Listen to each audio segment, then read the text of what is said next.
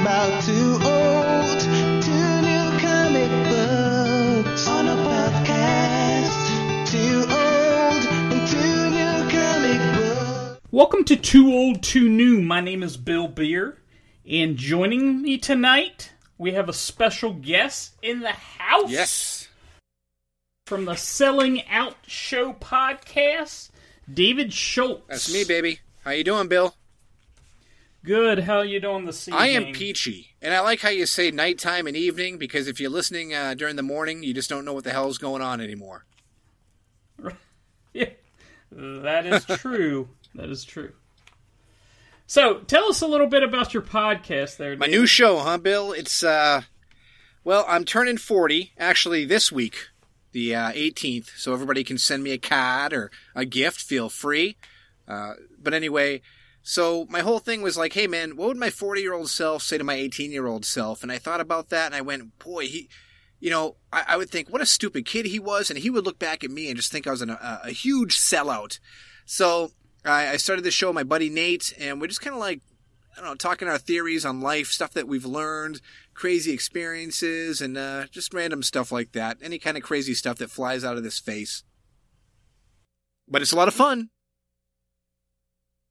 Very cool, very cool. I enjoyed the first couple episodes.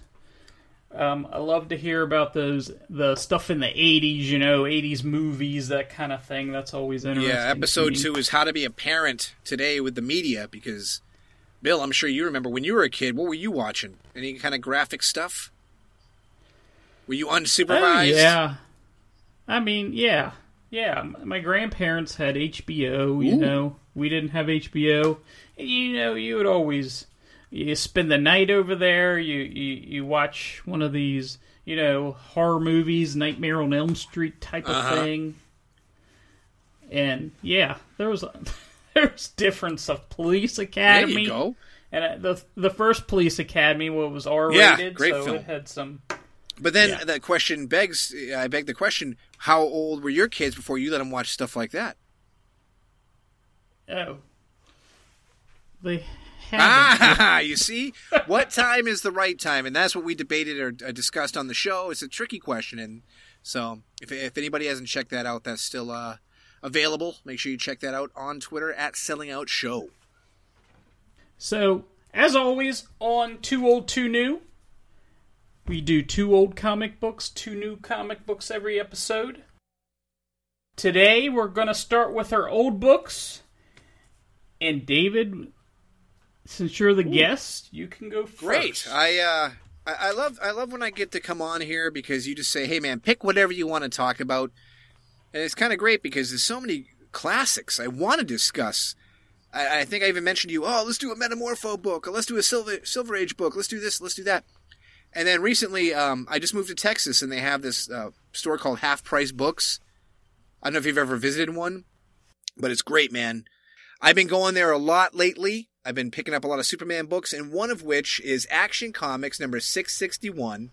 And this is one I had when I was a kid, and I haven't read it since then. This is January 1991. And man, all these years being away from this story, I've forgotten how well crafted and great this one-off issue truly is. Yes, and I also read this book and had this book, and I followed these Supermans, they have the triangle numbering. Yeah. I don't know what year they started, like 89, 90 or something like that. I followed all these Superman books with the triangle numbering. It is good stuff. Yeah, it's kind of weird because back then I didn't really care for him, to be honest with you. Superman was not a character I was super into or really emotionally vested in. But the older I get, the more I appreciate the stuff from when I was 12, 13, whatever the case may be, Absolutely. Absolutely. Now, Bill, this one, just to let everybody know, is written by Roger Stern with art by Bob McLeod. Would you say McLeod or would you say McLeod? How would you say that? McLeod, okay. I'm guessing. All right, Brett Breeding. Bill Oakley was the letterer. Glenn Whitmore was the colorist. The editor was Mike Carlin. And right off the bat, this has got a great cover, man. There's someone just blowing up, and you got Plastic Man completely wrapped around the cover text. Superman reeling from the explosion. Plus, it had a pretty cool corner box, which, if you remember, DC was dabbling with at the time. They're always known for like the bullet logo and the little ovals, like DC Superstars. So, late 80s, early 90s, when they had these little corner boxes, they were kind of nifty. But yeah, it's got an attractive cover, and I can see why, as a kid, in the racks, I would have been like, ooh, let me check this out, I always liked their cover logo. It was just plain and with the 4 stars, and they had it for so long. Mm-hmm. And I always liked the little you have like the Man of Steel up there bending a piece of metal, right. Which is always cool. Yeah. I like. I don't know. For some reason, I'm very nostalgic for everything, but sometimes the DC corner boxes, because what they have now, I don't care for. No, and they've experimented back and forth with different things over the last few years, but nothing that stands out like what. No, they just put the insignia in the corner for whatever it is, Yeah. So half the books have a Batman insignia on the corner, to be honest with you. Right. But, just to tell the listeners a little bit about this book, is I'm not going to go too deep into the story, because I highly recommend people go check this out, because it's probably in a quarter bin somewhere. This is not an expensive book. Nothing memorable happens here, okay? Just to let you know right off the bat, this is not a world-changing book. This is not grim and gritty and dark. No one dies a horrific death or anything like that. But something that I find that gets overlooked far too often is pacing. And I'll be addressing pacing, I think, with this one and the new book that we'll be talking about later. But just to focus on that, this is just a classic and clean story. I mentioned earlier, it's a one-off story. You don't need to know a lot going in. And when you leave the story, you don't need to take much baggage with you on the way out. That's wonderful, man. I miss that, because for me, that's a great read if you're 5 or if you're 50. You don't need to have an encyclopedia on Superman just to read this issue of Action Comics. No, and you don't even need an introduction to who any of these characters are, really. You could go in here blind. And even, I'm not the most familiar with, Plastic Man's little sidekick. Yeah, Woozy Winks. I mean, I don't know anything about him except he's a goofy-looking character and that sort of thing, but it flowed really nicely as far... and talk about comedy in this book. It had me laughing out loud at some points. Yeah. Yeah. I guess I'm entertained easily. You like that, huh? Yeah. There you go. Admit that to everybody right out of the gate. No, I mean, it was funny. There's some funny stuff in here. Again, it's just, they don't make them like this anymore. And I give Roger Stern a lot of credit. This is a master class on old school comic book storytelling, where he introduces you right off the jump here, where Jimmy Olsen is dropping a lady off at an airport, or a girl rather. I shouldn't say a lady. It's not like an old lady or anything. He comes across the path of Plastic Man and Woozy Winks. There's a mystery that starts. Superman gets pulled into the mystery. You get a little bit of action, like you just said, a little bit of laughs, maybe a little dash of romance. But this thing is packed to the gills with text and art. And that's another thing. There's no dead space being used in this book. You get your bang for your buck. And I didn't mention, but this was $1 cover price when it came out in January 1991. And, man, it's funny. When I do read Silver Age stuff or the older stuff, and I go, this thing, cover to cover, has more story than a whole arc of some of the stuff we buy now. I miss that. I really do. Yeah, and one of the things that I noticed is, nowadays there's a lot of, lost panels. Meaning story told between the panels. You get none of that here. Yeah, no, this is definitely not Tom King's Mr. Miracle.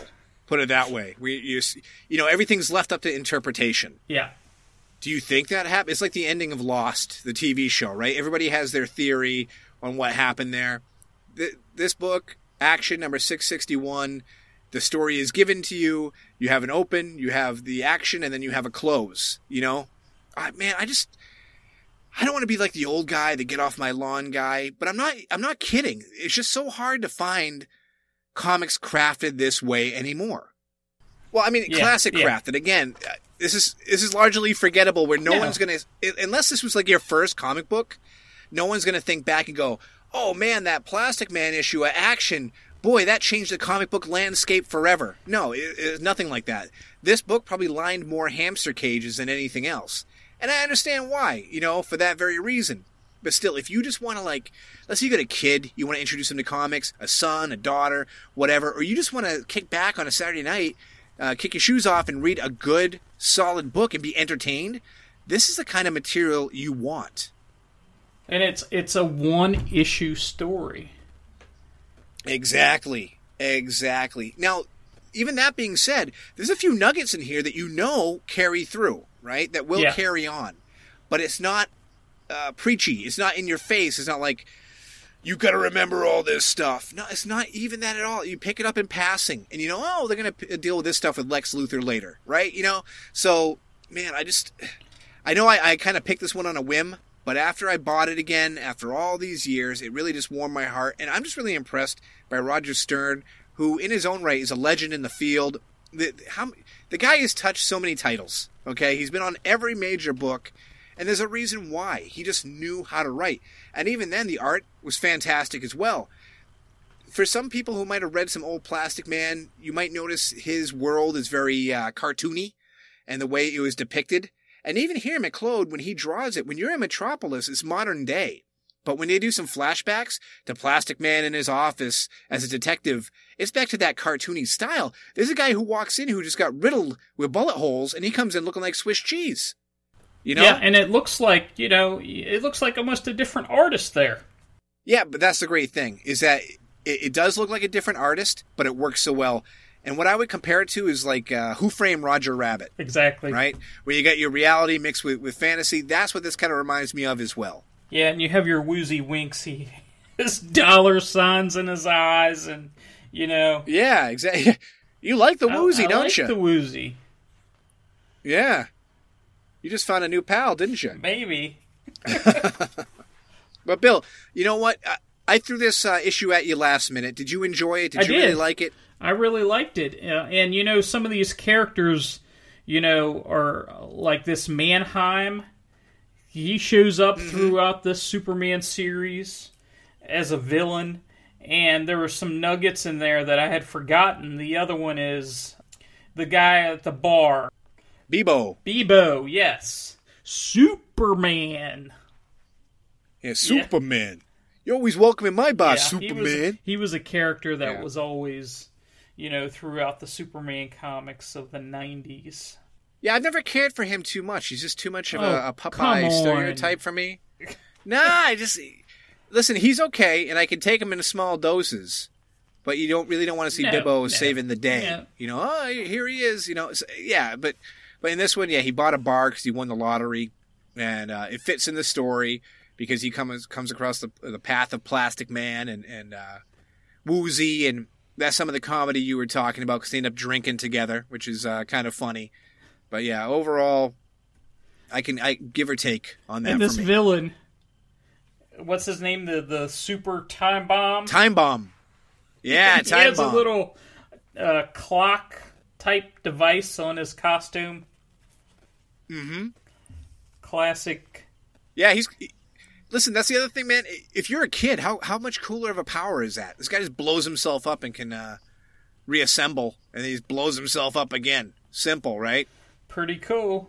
What's cooler than that, actually? Blowing yourself up and being able to reassemble. Yeah, well, that's what I was saying. That's so cool. Like a kid now, you'd be like, what kind of power would you like? You want to fly? You want to do this? As an older person, you might think, I'd love to read minds, or I'd love to control somebody. But as a kid, you're just like, I want to blow stuff up. That's it. I want to punch stuff. So, yeah, Time Bomb would be a perfect villain or perfect baddie for the inner child in all of us. And really, a few weeks ago, we read a Brave and a Bold issue with Plastic Man. And it's the same characterization in that Brave and the Bold with Plastic Man that you see here. He acts the same way, does the same goofy stuff. It's kind of neat to see that a character acting the same way all these years later. There's some continuity there, definitely. Yeah. So some good stuff. Yeah, that's pretty much all I got to say about it. Again, I don't want to go too far into the story. I don't want to ruin it for anybody. Because again, this can be had for cheap. I'm not recommending you go read something that's going to be at the comic book shop and they're going to want $25 for it or something. This is pocket change, you know. So if you find it, definitely grab it. You and probably even your whole family will like it. Well, I have to admit something to you. Sure. I was looking at this, and my wife read a few panels, and she was actually slightly entertained. See that? I speak because the truth. she liked these goofy characters. You know, only the first couple pages of the beginning, and it's like, yeah, all ages. Exactly. That's something. Another thing that's hard to find, and again, I will bring up later when we talk about our new books. But this is definitely an all-ages book, and I can appreciate that now, being a dad myself. Yep, absolutely. There's not a lot currently that you could pick up and say, hey, like, give this to your kid. No, there isn't. You're right. And lately, I don't want to totally change the topic here, but I'm super into the Marvel True Believer reprints for kids, because those are only $1, so the kids can just trash them. And you're not worried about it or whatever. But even then, you got to be a little weary on what they're reading. But those have been generally pretty good. But any of the new stuff, for one, is too expensive. And then the other thing too, it's just too adult. You can't let kids even read Batman anymore. You know? Yep, that is true. There's a lot of gore, a lot of blood, that sort of thing. That's right. So very good, very good. Let's get into my old book. What do you got, Bill? I have a good one. And we're going to go back to 1991 of February. Right on. I picked up this book originally. The issue is actually Fantastic Four, number 348 from February 1991. And I was not a regular reader of the Fantastic Four, but this book, just by its cover, hooked me. It hooked me in. Gotcha, huh? Hook, line, and sinker. Because on this cover, you have Ghost Rider, you have the Amazing Spider-Man, you have Wolverine, and you have the Hulk. And just not any Hulk, you have the Gray Hulk / Joe Fixit. The best, Bill. That's my favorite version of the Hulk. Absolutely. And this issue is written by Walt Simonson, penciled by Art Adams, inks are by Art Thibert, letterer is Bill Oakley, and colors are Steve Buccellato. And getting back to this Arthur Adams, who doesn't do a lot of mainstream work anymore, this had me hooked. This is the reason I love this book. He's the best. He's the absolute best.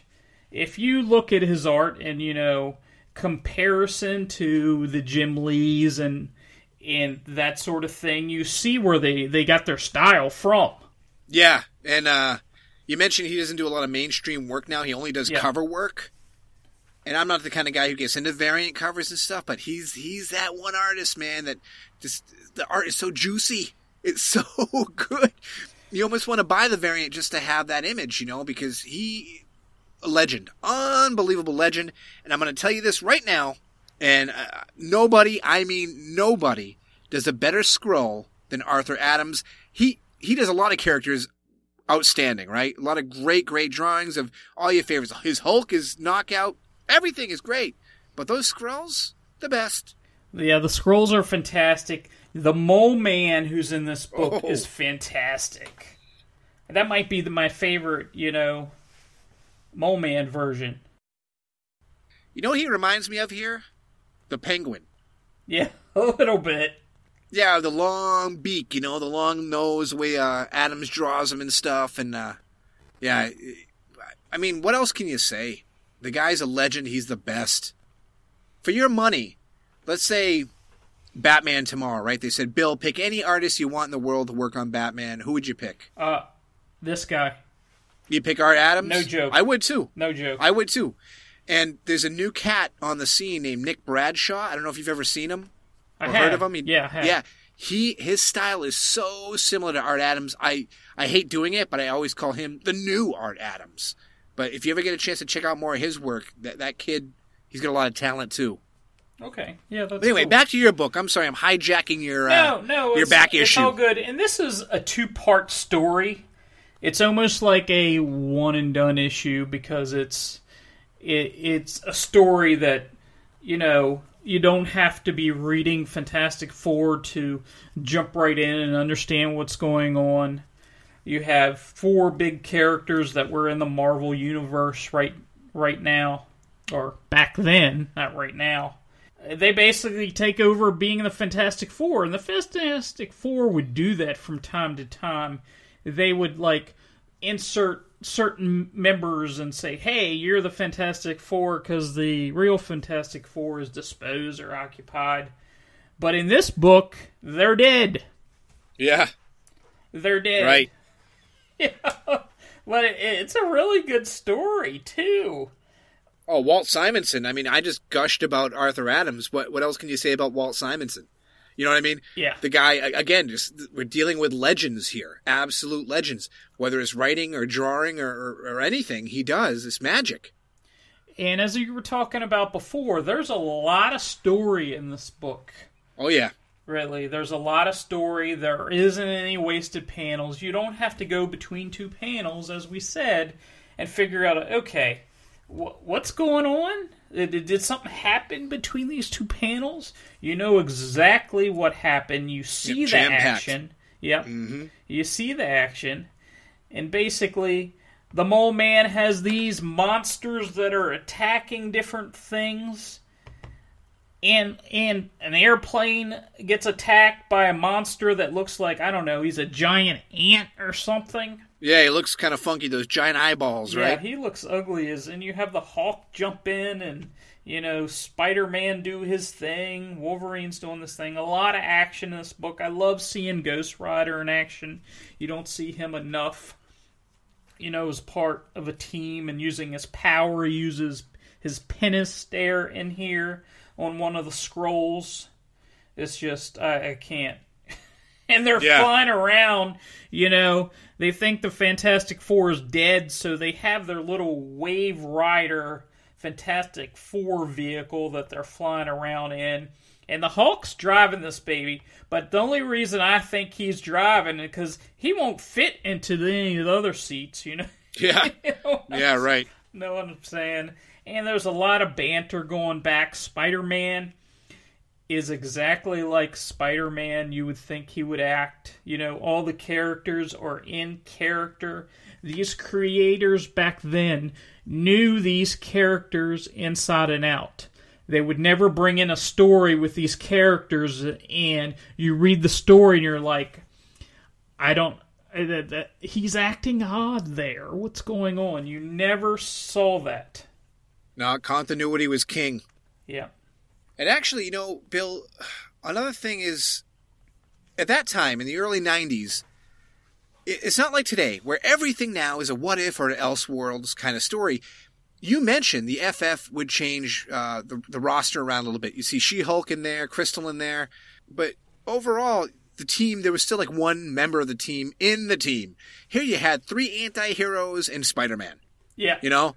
And that was radical. At the time, you're like, whoa, here's a Fantastic Four with no original members of the Fantastic Four. And they're awesome. They're so badass, you know? Yeah, they are. So, like you said, that cover will grab you with the Hulk leaping at you and the rest of the team flying into the action. Wolverine with claws drawn. How cool is that?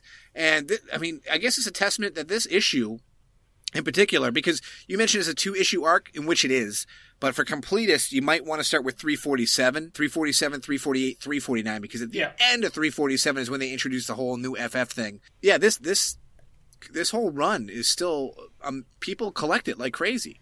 You know, you're not going to find this in comparison to my Action Comics number 661. You're not going to find this for a quarter in the bins. No, probably not. No, this is yeah. No, this is a hot ticket. This is definitely a hot ticket, and I wonder why. I mean, everything's great. The story's great. The art is great. The concept is great. But even then, some of the stuff from the early 90s gets lost in the fray. But why did this one have the staying power? You know? Yeah. What was it? It was definitely the art. It's like, Bill, think about this. We're both huge Justice League America, Justice League International fans from this time period, from the late 80s. You remember there was the J.M. DeMatteis. We had covered that, me and you, before in a different show. But why aren't those as revered as this? The art was great. The story is great. There's a lot of stuff going on, but why? The comedy, maybe? The comedy was there, too. Yeah, I don't know. But this one is right. But that's the thing. It's like, what made this stick out? And it's just the radical idea that the FF is made up of these four guys. The thing that I remember mostly in the 80s, I was in high school in the late 80s, and the biggest thing that I remember, it wasn't cool to be a DC fan. It was cool to love Marvel. It was cool to love, the Uncanny X-Men. The Avengers, the Fantastic Four. It wasn't cool to be like a DC fan for whatever reason. And that's when the popularity, was at a height there. Or at least it seemed, as far as sales goes and that sort of thing. Well, I'm sad for you, Bill, because at that point in the 80s, being a comics fan wasn't cool to begin with. So let alone you being in your clique of comic book fans and them saying, Bill, you know what, DC's not cool. You don't fit in with us either. No. Oh, that sucks. I always said I love DC more. Yeah. Get your butt kicked by comic book nerds, did you? Hey, it could have been Dungeons and Dragons. Not that there's anything wrong with that. But no, yeah. Nothing. Not that there's anything wrong with that. Yeah, that's taboo, that D&D thing. I'm covering all bases there. You never know who's listening out here. True. You never know. This is true. Yeah. And as I always say, every book you read, even if you hate it, it's always somebody's favorite. Yeah, that's what I'm saying, man. This one is universally loved, but there's some out there that I care for that you don't, and vice versa. And it's just a matter of taste, and everybody's entitled to their opinion. Yeah, we had a little discussion today over Twitter about, I liked the book, you thought it was meh. Oh, yeah, Man of Steel #3. Yep, that's right. Yeah, meh. Well, I said, back to Metropolis. Did you like that? I was going to put that on a T-shirt. Yeah, that was hilarious. This book dragged it back to Metropolis. And the thing was, I know we're not talking about Man of Steel this episode, but I like the series, and I was very excited for Bendis coming on. But issue 1 was, for me. Issue 2 was like, bing, bing, bing. We've got a winner here, folks. So I was like, let's keep it going. And 3... wasn't the worst thing I've ever read, but it came down a notch again. I said, come on, keep that momentum going. That was my only problem with that. But anyway, back to your Fantastic Four. Yes. So, I'm really not going to go into the story. You should really seek this out and read this story. It's pretty awesome. There's a couple scenes that, Reed Richards is looking on his computer and he sees this monster carrying a flying saucer. Something you see right out of the tabloids. Right. It's from the Enquirer, actually. That was pretty funny. Yeah. And the Enquirer's still around. I suppose that's one of the books that you read regularly. Just back to the comedy real quick. There's a great part where it's the Hulk gets his foot stepped on by one of the monsters. Oh, yeah. And it's silly stuff. It's physical stuff. Insert Chevy Chase here. But it was funny. It was funny stuff. Yeah, that's for sure. So, yeah, I really enjoyed this book. I don't know. There's not too much else to say. We're 2 for 2 on the back issues, man. Yeah. We picked some winners right here. Yeah, that's of course, mine being the underdog because no one's ever heard of it before, or anybody nowadays doesn't remember it. And you picked the Golden Child. The Golden Child. Yeah. Yep, love it. So before we go into our new books, let's take a break right here, and we'll be right back. Night falls on the great halls of Frenzywood. Chris and Jerry read this week's comics with a sense of terror and foreboding. Which books will they enjoy, and which will unsettle them with an eerie mood striking into their very souls? They work their way through the rare and mysterious tomes to find those worthy of your attention. A knock comes to the door, bringing something strange and otherworldly that no one has ever seen before. It's The Professor Frenzy Show! Professor Frenzy, it's a show. Professor Frenzy Show. Professor Frenzy, it's a show. Professor Frenzy Show. If you like indie comics and also like podcasts, please try the Professor Frenzy Show. Find the show in iTunes search and Facebook. Episodes tweeted out on @ProfessorFrenzy on Twitter. Thank you. Justice League International, Blah Ha Ha Podcast. A new monthly show chronicling the adventures of the JLI era by Keith Giffen and J.M. DeMatteis. We'll be going issue by issue in release order, tackling the core Justice League title, Justice League Europe, and the quarterly book. Along the way, we'll take time out for special episodes covering various spin-offs, cartoon appearances, the infamous TV pilot, and much more. So join me in an ever-changing roster of guest hosts as we celebrate your favorite JLI members, such as Martian Manhunter, Batman, Dr. Fate, Black Canary, Fire, Ice, Maxwell Lord, Oberon, Captain Marvel, Rocket Red, Captain Atom, Mr. Miracle, Guy Gardner, Booster Gold, Blue Beetle, Nort, and many, many more. Justice League International, Blah Ha Ha Podcast, part of the Fire and Water Podcast Network. Want to make something of it? After a long day of criminal activity, there's nothing I like better than to sit down and listen to the old radio. Wait a minute, that's not a radio, it's Plastic Man! Plastic Man! Plastic Man!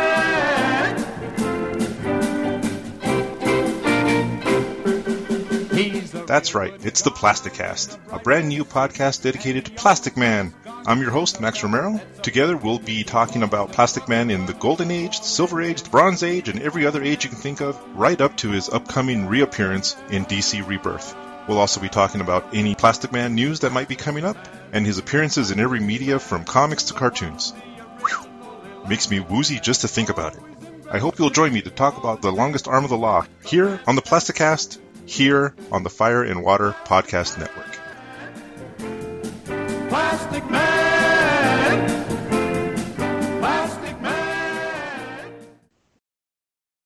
Okay, now we're going to get into our new books. And David, what do you have for us?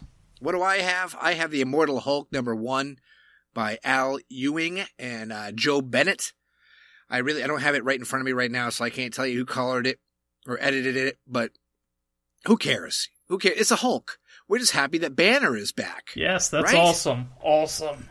It is awesome. It's incredible. Dun, dun, dun, dun. See how I did that? I mean, you know, I'm a diehard Hulk fan. Hulk got me into the game. I can talk about the Hulk all day, every day. So the moment they announced this book and they told me Amadeus Cho was off the main title, I was all in. Unfortunately, once buying this book, it's visually very good to look at. I think I mentioned earlier I was going to talk about pacing again. I think the pacing is very good. I just think the dialogue is utter rubbish. Really bad. It's just not believable. It's just not, it doesn't flow. I find it clunky.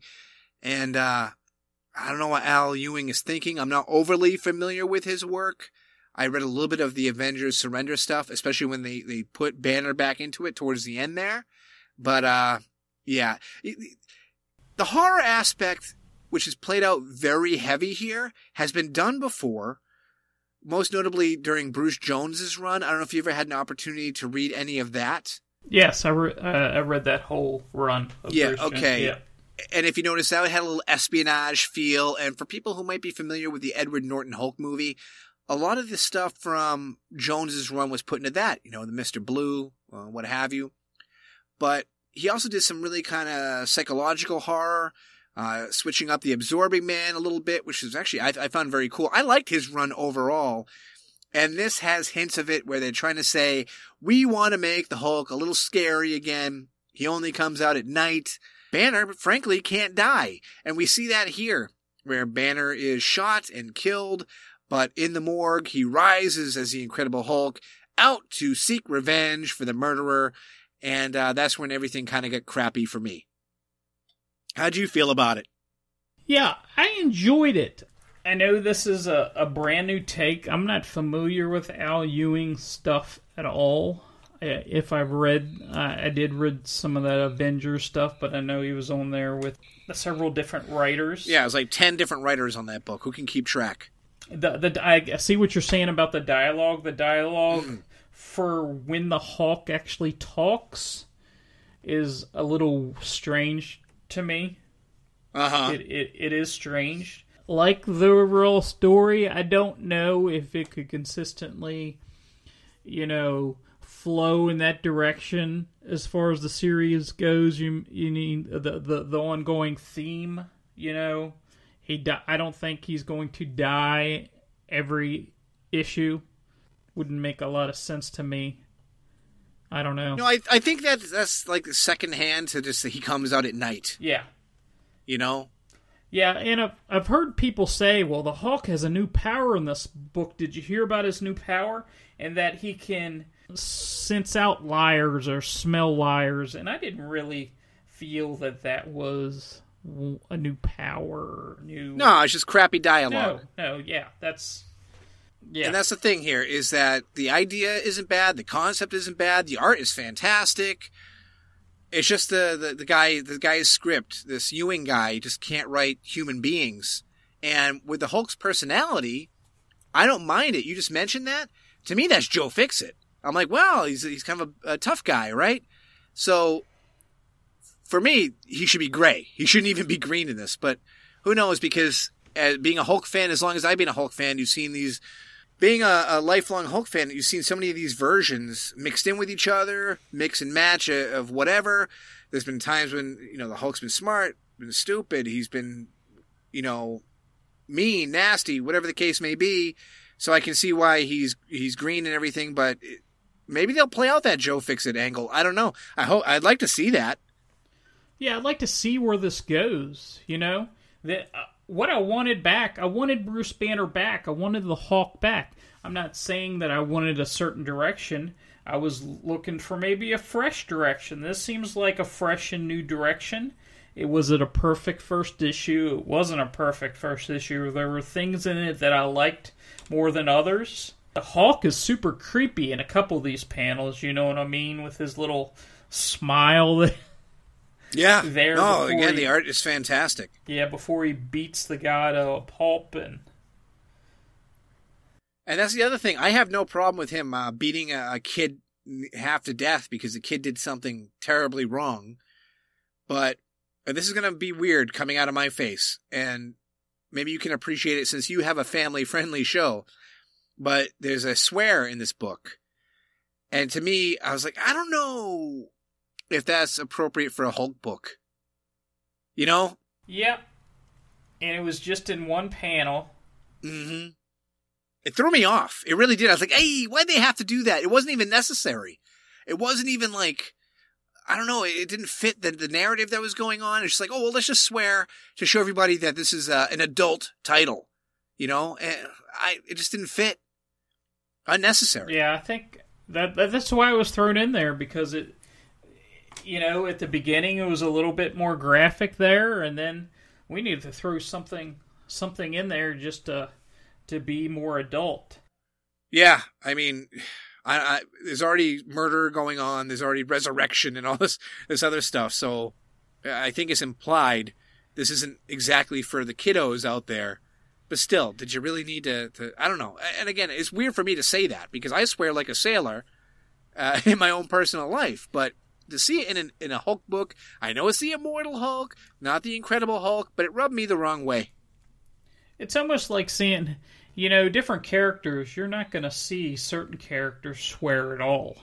You're just not going to see that depending on who they are. And then you're going to have characters like, Wolverine or somebody like that that's going to be swearing a lot. Yeah, would you see Captain America dropping F-bombs? No, you're not going to see No, of course not. No. And you know what? Would I mind Captain America dropping F-bombs? Not necessarily if it fit the story, if it made sense. If he was high on ice and he was going crazy again, mixed with his super soldier serum, like happened way back Or when. brought to the brink or something. Anything, Bill. Really anything. This was just like, oh, let's just insert a swear here to use a swear. And that to me was just stupid. It's ridiculous.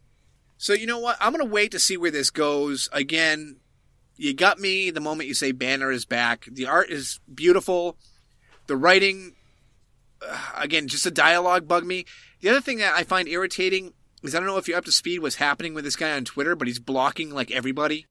Have you seen that? Yes, I have seen that. I don't know really what the behind the scenes is, but I follow him personally, and he seems to be very giddy about it. Like, haha, I blocked 15 people today. And listen, again, I don't know. Maybe they insulted him. Maybe they didn't. I've heard people claim that he's just blocking to block. But for me, if you're working on a book like this and you're trying to appeal to your fans and interact with your fans, that's what social media is for. You shouldn't be out there doing a jig saying that you're blocking everybody under the sun. Yeah, it's a little odd. I am personally blocked, but my podcast Twitter handle you are? is not. Yeah, I'm blocked. He blocked you. For what? I don't know. You don't know? Oh, wow. No. I have a victim right here in front of me. No, don't have any idea. Just randomly, he just said, I don't like this Bill Beercat. It's like, He I heard that stinks. there's like a block bot or something, and you sign up for it, and it just, you say you have like a subject or something, and you put in, and it blocks all those people.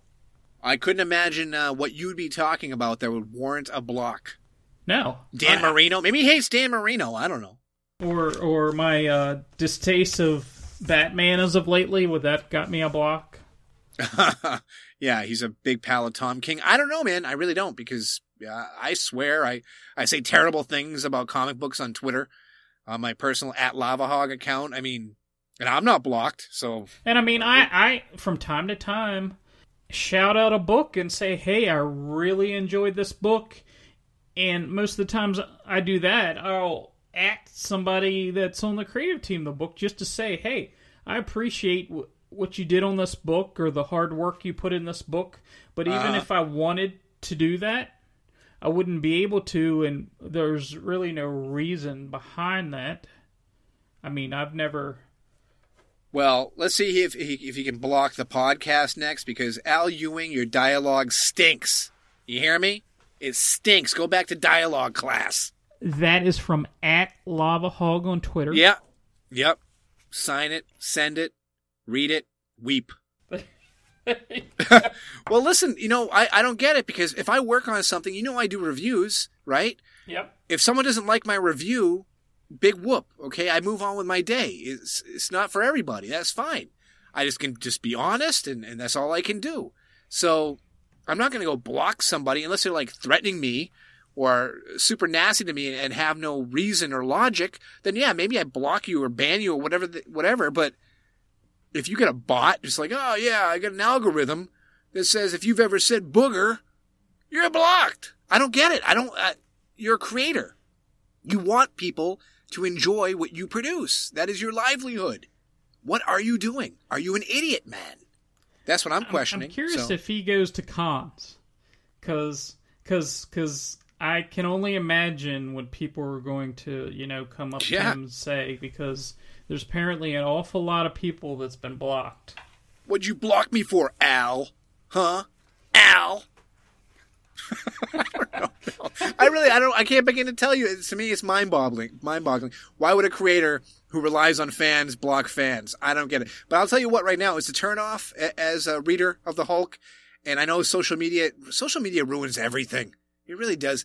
It's like these creators, you don't want to know their politics. You don't want to know what they do with their personal lives, what they eat, how many kids they have. Because once you get into that stuff, you might find something you don't like, and that destroys that wall that you have where you just only appreciate them for the art. It's like the whole thing with Ethan Van Sciver, right? You don't like the guy's politics, so now you can't read Green Lantern. It's like social media caused all this. That's what it was. That's what it is. And now you got this guy willingly just trying to alienate fans. I mind blown. Can't explain it. And some people are taking this personally. I see online. They're like, "Oh, I'm boycotting this book. Anything he ever does, I'm boycotting it forever." I don't really have that feeling because I didn't really do anything to him. He doesn't have anything against me personally because he doesn't know me from Adam. Yeah. Well, I mean, all this stuff aside, his book, this was not the debut I was looking for, unfortunately. It wasn't terrible. It wasn't great. Sorry to take you back to Metropolis here. Yeah, I'm going to continue reading. I'm going to stick with it, but it has to improve. It has to get better. It really does. And you mentioned earlier, how long will this last? How long will this whole him dying or him turning at night last? It's Marvel, 6 issues. That's how long it's going to last. After that, they'll look at it and go, well, is it selling or isn't selling? Let's change creative teams. Oh, let's just change creative teams anyway. Because the book that you're about to talk about was wildly popular with the creative team that just had it, but they decided to shuffle people around. Yeah, they did do that. So, do you want to talk about that? Yeah, let's get right into it. And my book is Doctor Strange #1, surprisingly. Yes, baby. But it's Legacy issue 391. And that's still I don't care for that. That's still on the cover. If you get a magnifying glass, you can see it. Exactly. It's like, what does it say, LGY or LGCY? Yeah, Legacy. The Legacy numbering. You're only skipping, 2 letters out of the word? Yeah.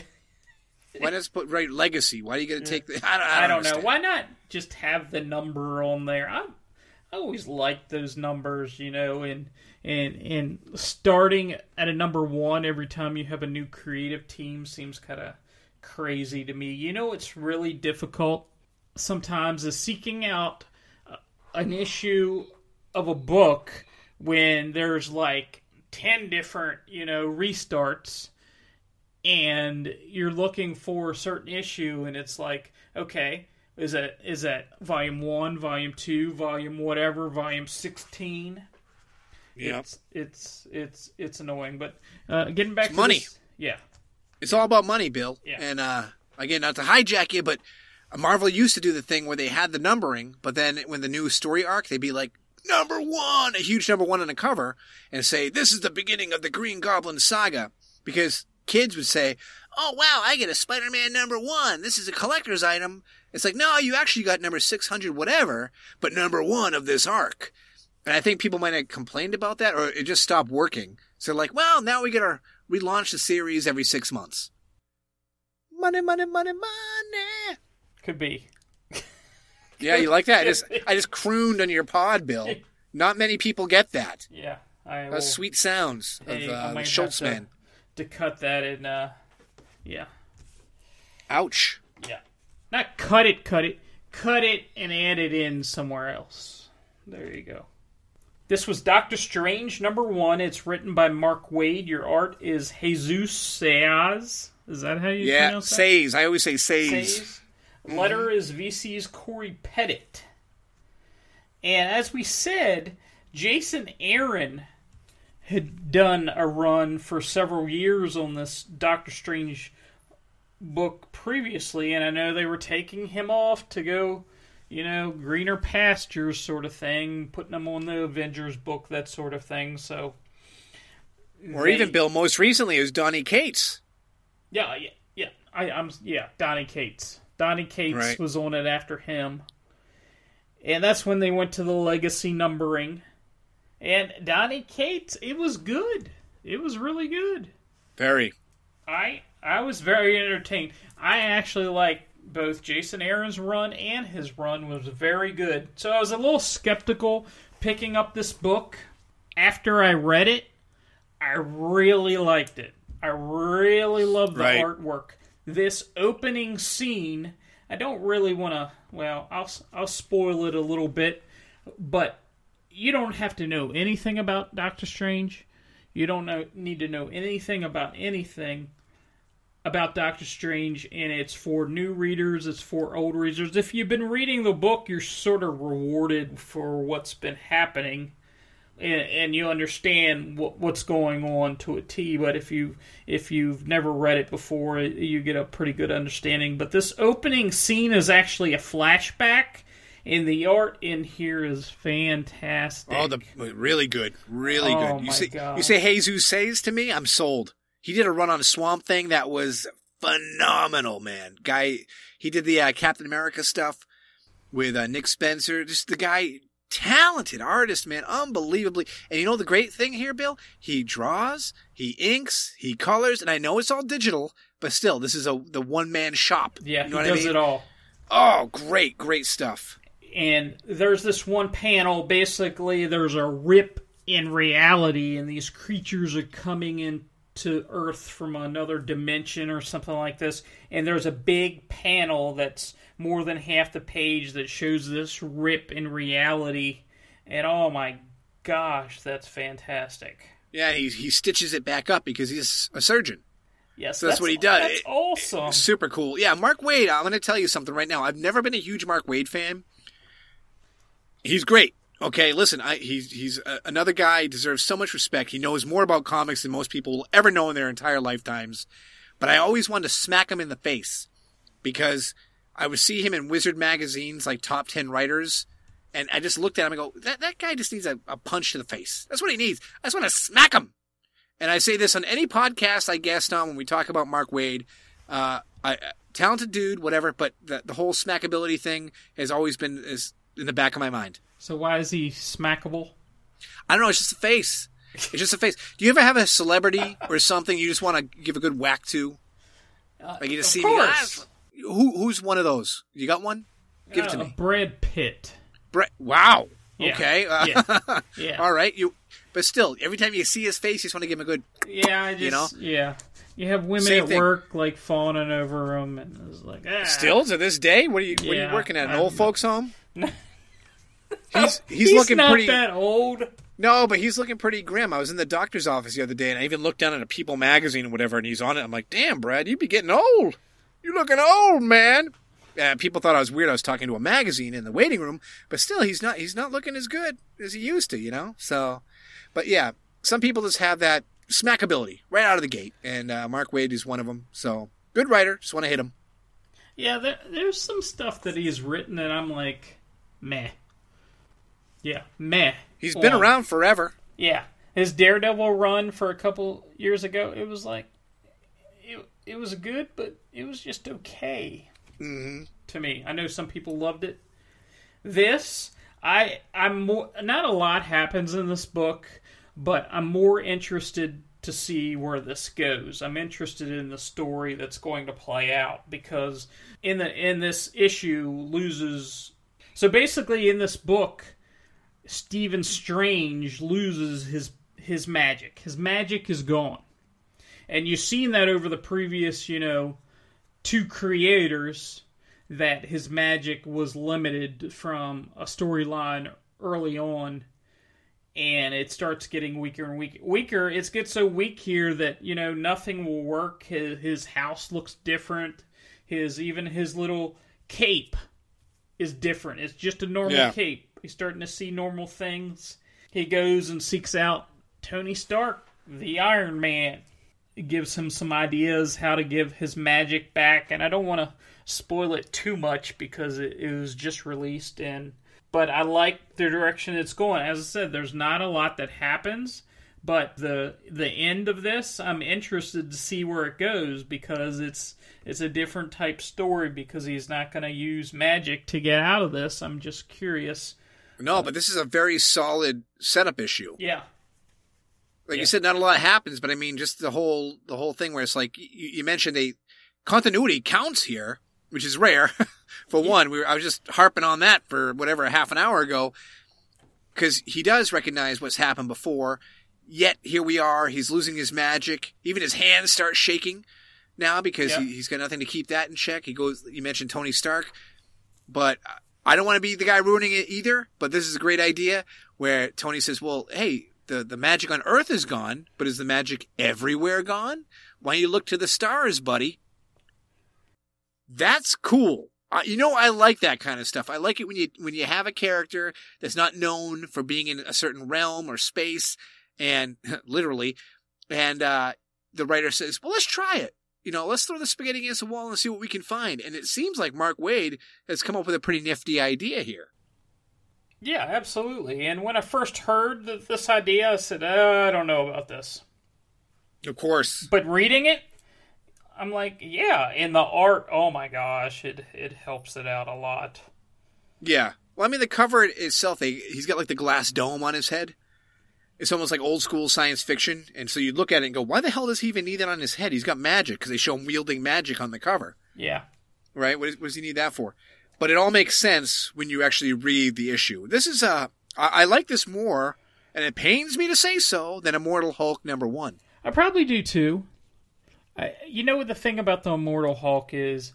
I wanted to love it. I wanted to love it. Yeah, I enjoyed it. I enjoyed seeing the character. I'm like, yes, Bruce is back. I love seeing the character. But after reading it several times, it sort of sunk in a little bit. There's a part there that I really didn't care for. I didn't really like this. Here, this book, I read it several times, and it's like, I really can't find anything wrong with this first issue that bothers me. That's out of place. Well, it seems like you're implying it's a little slow. To me.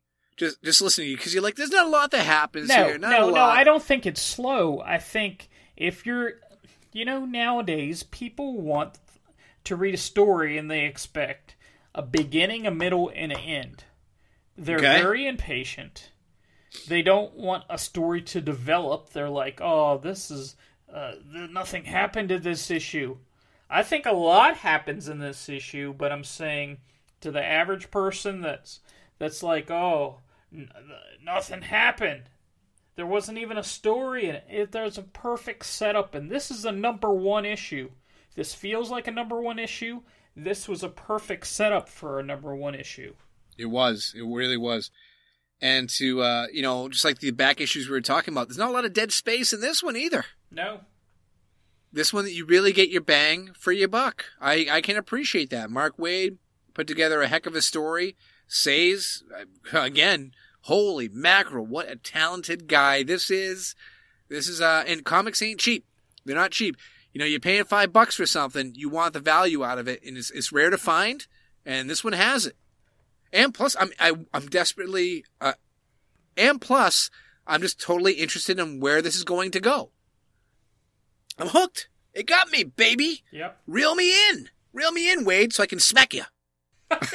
Can't get over that. I can't let it go. I mean, this has been years. That Wizard magazine I read, it was like 20 years ago. I still want to hit the damn guy in the face. Sorry, Mark. Again, this guy, I'm telling you right now, you pick up a who's who from the late 80s, edited by Mark Waid. He knows more about this stuff than half you people out there.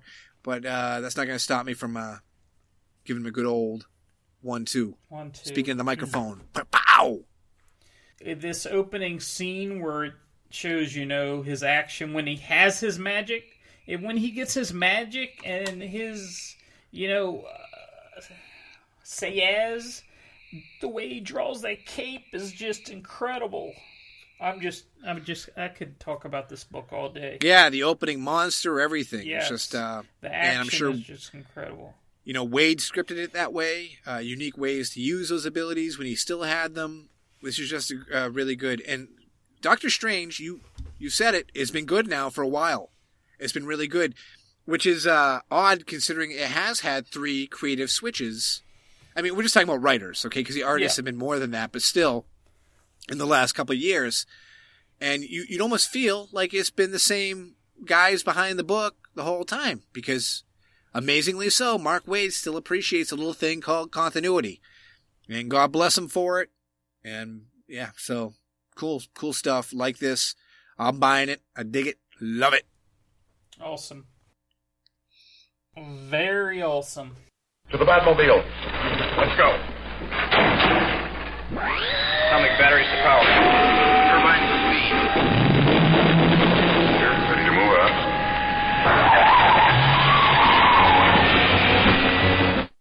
If you'd like to join the podcast here, we are on Twitter. We're at 2old2new. I am at Gotham Knight 13. If you'd like to send us an email, we are 2old2newpodcast@gmail.com. We are on iTunes, Google Play, and Stitcher.